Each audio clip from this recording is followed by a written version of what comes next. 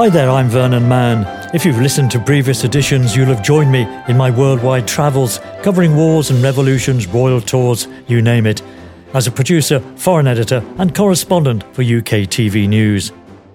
Today I'm taking you to exotic Somerset, where I'm presently the correspondent covering Wales and the West Country, based near Bristol. I'm travelling constantly around the stunning countryside, armed with Johansson's Good Country Hotel Guide, of course. No Travelodges for me. We're covering stuff like Dartmoor prison riots, poll tax riots, remember them? And lots of quirky country stories. It's great fun. I have a team of 2 cameramen and a tape editor, and I use a company helicopter all the time. If producers want a story in Cornwall for the lunchtime news, the helicopter's the only option. A cameraman is permanently assigned to it, and we can transmit video as well, even go live into the news, which I do, flying over disastrous floods on the Somerset levels, for example. Coming back from a story in Wales once, we come within a whisker of crashing into an Air Force Hercules, being buzzed by fighter planes in an exercise. We have to do a steep climb quickly. I become a familiar figure in Bristol Airport's VIP departure lounge. I grow very attached to my chopper. I think my record of taking it on its longest flight still stands even now. We flew it to France on a sheep story. We do a lot of sheep stories.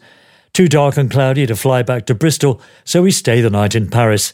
Instead of steak and chips and a pint with my wife at the Carpenter's Arms, it's fruit de mer and a glass of Kir Royale at Brasserie Lorraine. My wife and I decide to settle in the southwest of England, and after spending a couple of years renting, at the company's expense, a wing in a 14th century mansion with tennis courts and a lake, we decide to buy a tumble-down 17th century farmhouse in the Mendips. It's the third wreck we've bought over the years. We know how to pick 'em, and I can vouch for the old saying about rolling stones gathering no moss. The Somerset pile is too far gone to live in. The roof has to come off for starters, so we find an old caravan and get it towed into the field next to the house and move in. That's me, my wife, our son who's 5, our newly adopted 3.5-year-old boy, our bearded collie, and 3 cats.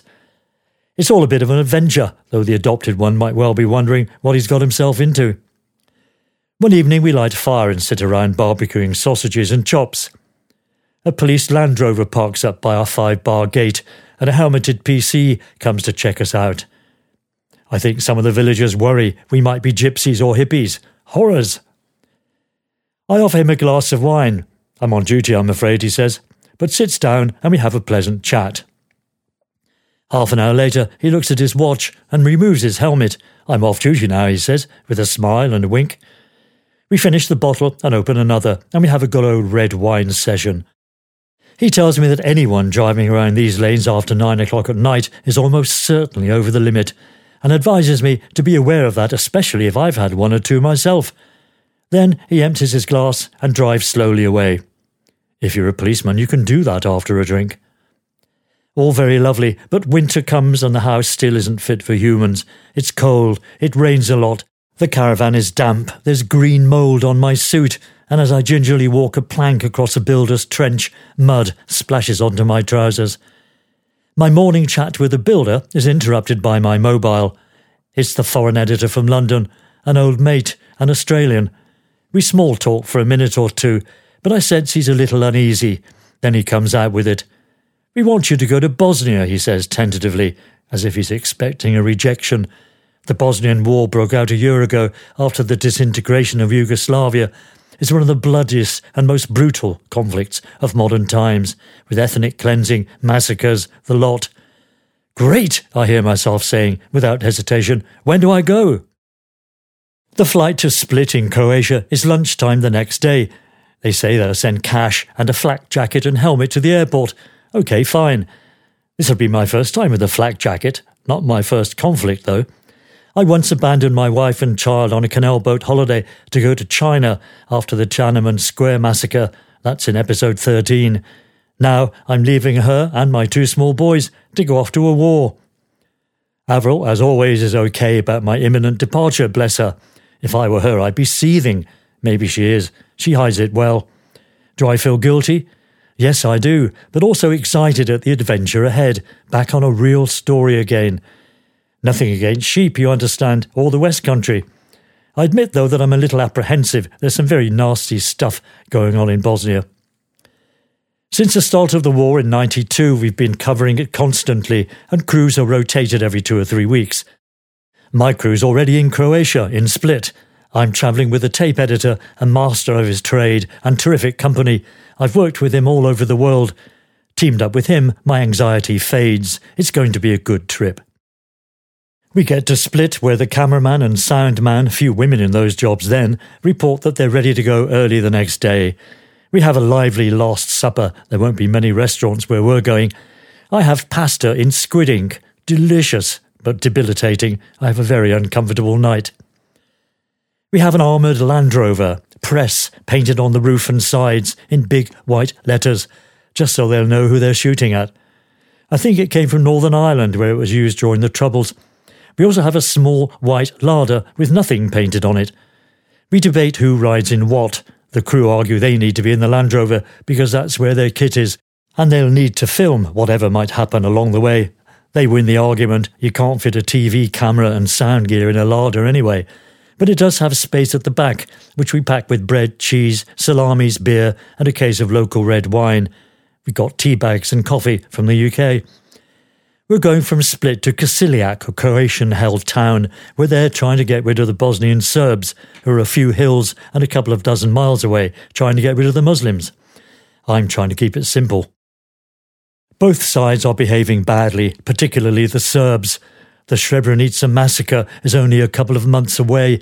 8,000 Muslim men and boys will die. The British Army have a small base in Kisiljak as part of a UN peace enforcement operation commanded by Colonel Bob Stewart, now an MP, which is why we've rented a flat there. We leave Split just after dawn in a mini, unorganised convoy with the BBC and a couple of vehicles carrying a reporter from the Times and Fleet Street staff photographers and a number of freelance snappers, as we call them. We soon get separated. The armoured vehicles can't go very fast, nor can the Lada, to be fair.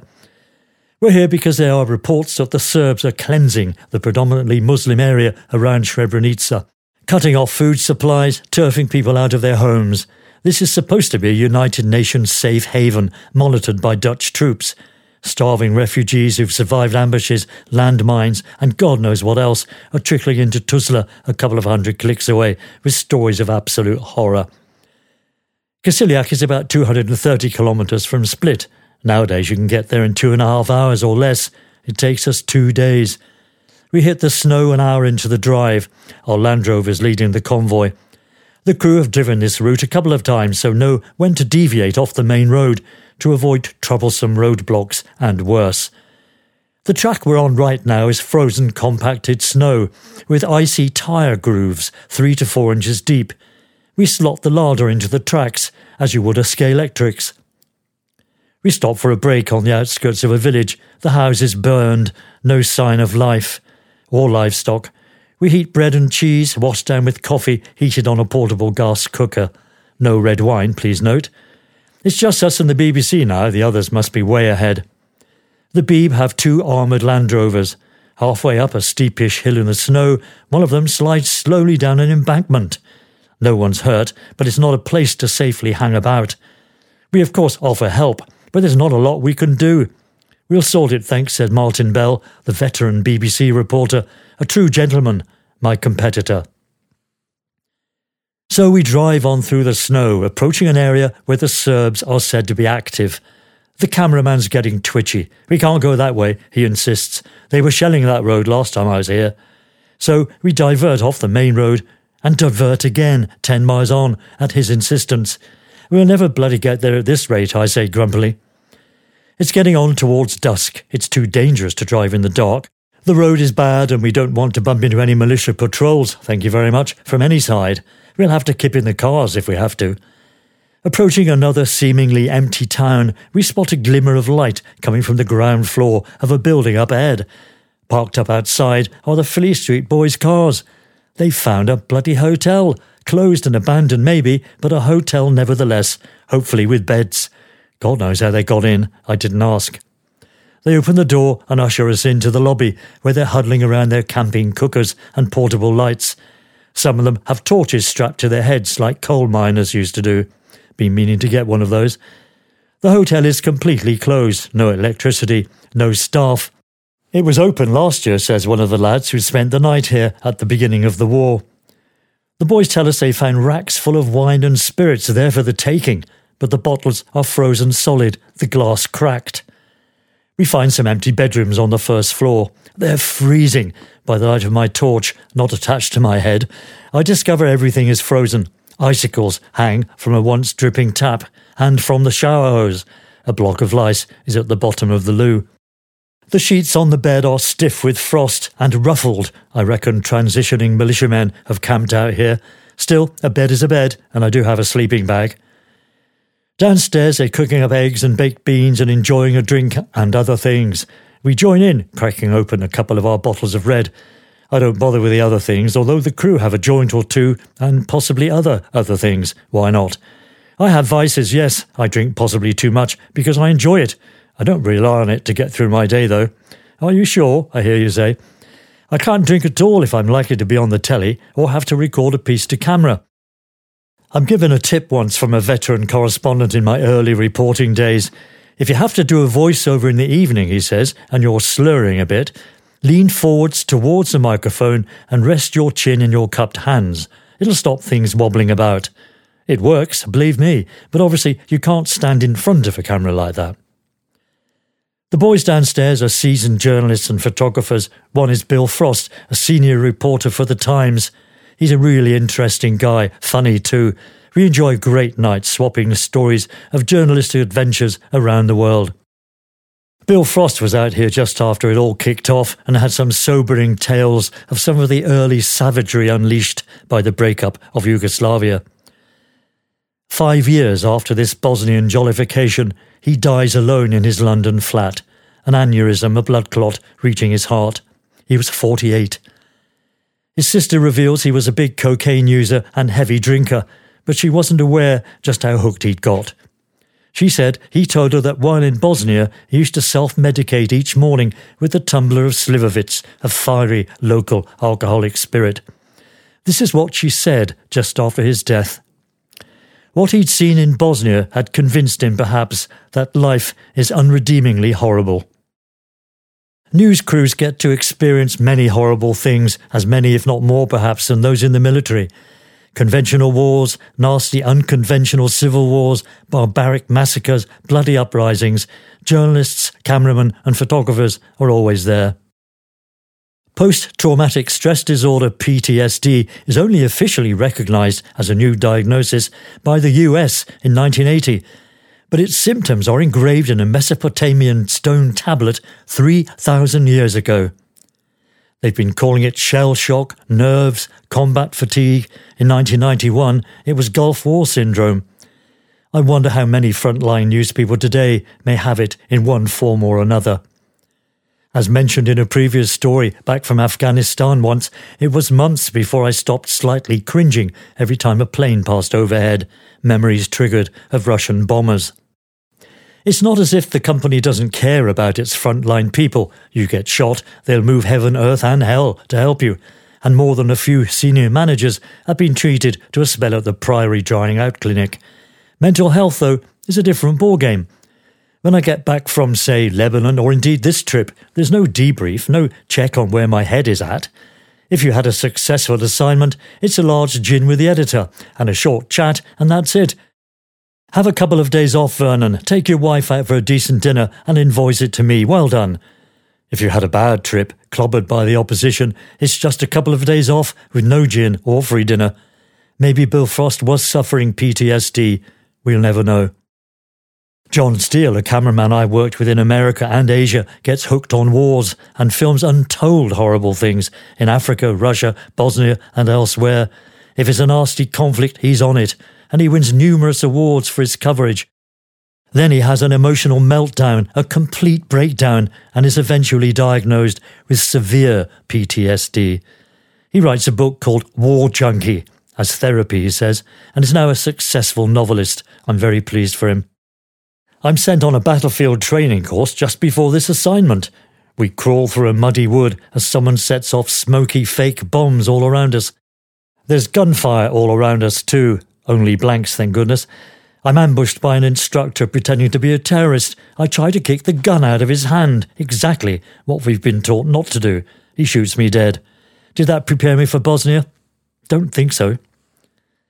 In the hotel, we decide to call it a night when one of the travel gas canisters gives up the ghost. We have to be up at Sparrows tomorrow and drive on towards the war. We're already in it, really, as witnessed by the empty villages. I trudge up to my freezing bedroom and get into my sleeping bag with all my clothes on, shivering myself to sleep. A cup of tea on the camp stove to warm us in the morning, and we're off again, hoping to reach Kasiliak by mid-afternoon. Colleagues before us have rented a flat there, a basic place above a shop owned, I think, by the family of a local fixer-interpreter, whose name I have forgotten. Let's call him Basil. Oh, all right then, Vlad. I gather we pay Vlad quite a bit of loot for the flat and for his services too. He's apparently been paid in advance, so I don't need to get involved in the financial details. Nor do I need to pay for petrol. It's all been sorted, says the cameraman, shoving a receipt into his wallet.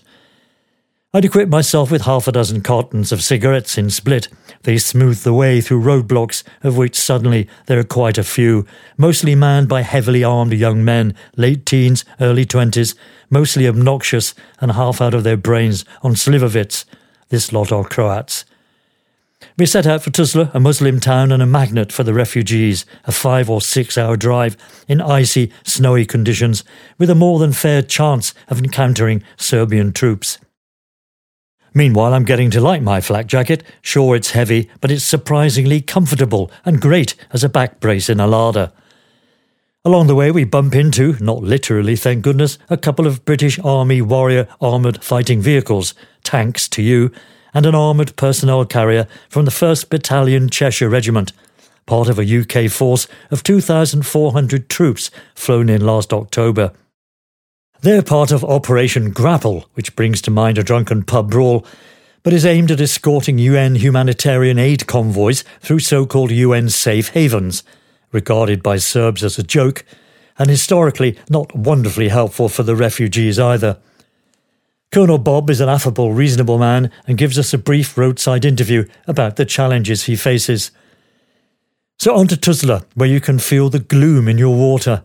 It's not that we've experienced any fighting or witnessed anything dreadful. It's just the knowledge, the feeling that something horrible is going on in the hills out of sight, and that we and all the other journalists so far have failed to expose it. One reporter sets off on his own with a small camera, but comes back a couple of days later, exhausted and frustrated, if not a little relieved at his own survival. Serbian roadblocks every step of the way, he reports. Serbian camps in the woods, patrolling troops who just can't squeeze through. All we can do right now, short of a suicide mission, is to track down people in Tuzla who've managed to find their way out and record their stories for posterity. We set up our editing kit in the Tuzla Hotel, a seedy 2-star establishment where everyone is trying their best but failing to succeed. Still, it has heating, and the sheets have been changed since the last person slept in my bed. I'm not complaining. I discover months later there's a casino next to the hotel. I wish I'd known. You might find this next bit a little disturbing, but bear in mind it's a news game, and we look at life from a different perspective than most people. The foreign editor calls from London and says, "Get me a skinny, pal, and you've got the lead story tonight." What he means is find some starving refugees. That's my task for the day then. The cameraman meanwhile is having a screaming row on the telephone with the London assignments desk. "The camera's bollocks," he shouts. "The lens is screwed." He's really shouting. Normally he's quite calm. Something is not right. Regardless of the camera problem, which anyway now seems to have been sorted, we drive to the hospital, where we hear some refugees have gone to be checked out and to rest and recover from what's been an arduous and stressful trek from the Srebrenitsa area. They look haggard and a little underweight and have horrible stories which we happily record. But they don't look starving, and starving refugees is a story of the day. We interview a doctor and film a cupboard full of out-of-date drugs. Walking along a hospital corridor, I spot a young blonde woman sitting on a hospital bed who will definitely satisfy my editor's desires. She is truly skinny. But is she a refugee, and is she actually malnourished, or is she suffering from some other illness? We ask our interpreter to check with the doctor. He says yes on the starving count. We're good to go. My story leads the news that night, and thinking about it afterwards, it doesn't really matter whether she's really starving or not, except to her, of course. Her image is a symbol of all nasty stuff going on here. Martin Bell quietly says, "Well done," as I pass him in the hotel lobby. We go back to Kasiliak and, rounding one of the many tricky bends, come across a British Army armoured personnel carrier stuck in a ditch. "Can we give you a tow?" we joke. "Bugger off," they say. Then it's one more long drive to Tuzla, another refugee story, and my 2-week stint is up. We've grown fond of the Lada and christened her Laura. She's served us brilliantly. As I'm packing up my kit in the Kasiliak flat, a jeep pulls up and disgorges a senior editorial executive and a senior accountant from London. Suits, both looking apprehensive and uncomfortable. Something's up. They're looking into expenses fiddles, and I later discover that my cameraman's claims when he comes to Bosnia are always 5 times higher than anyone else's. He goes through far more roadblocks too, charging $100 a time as bribes.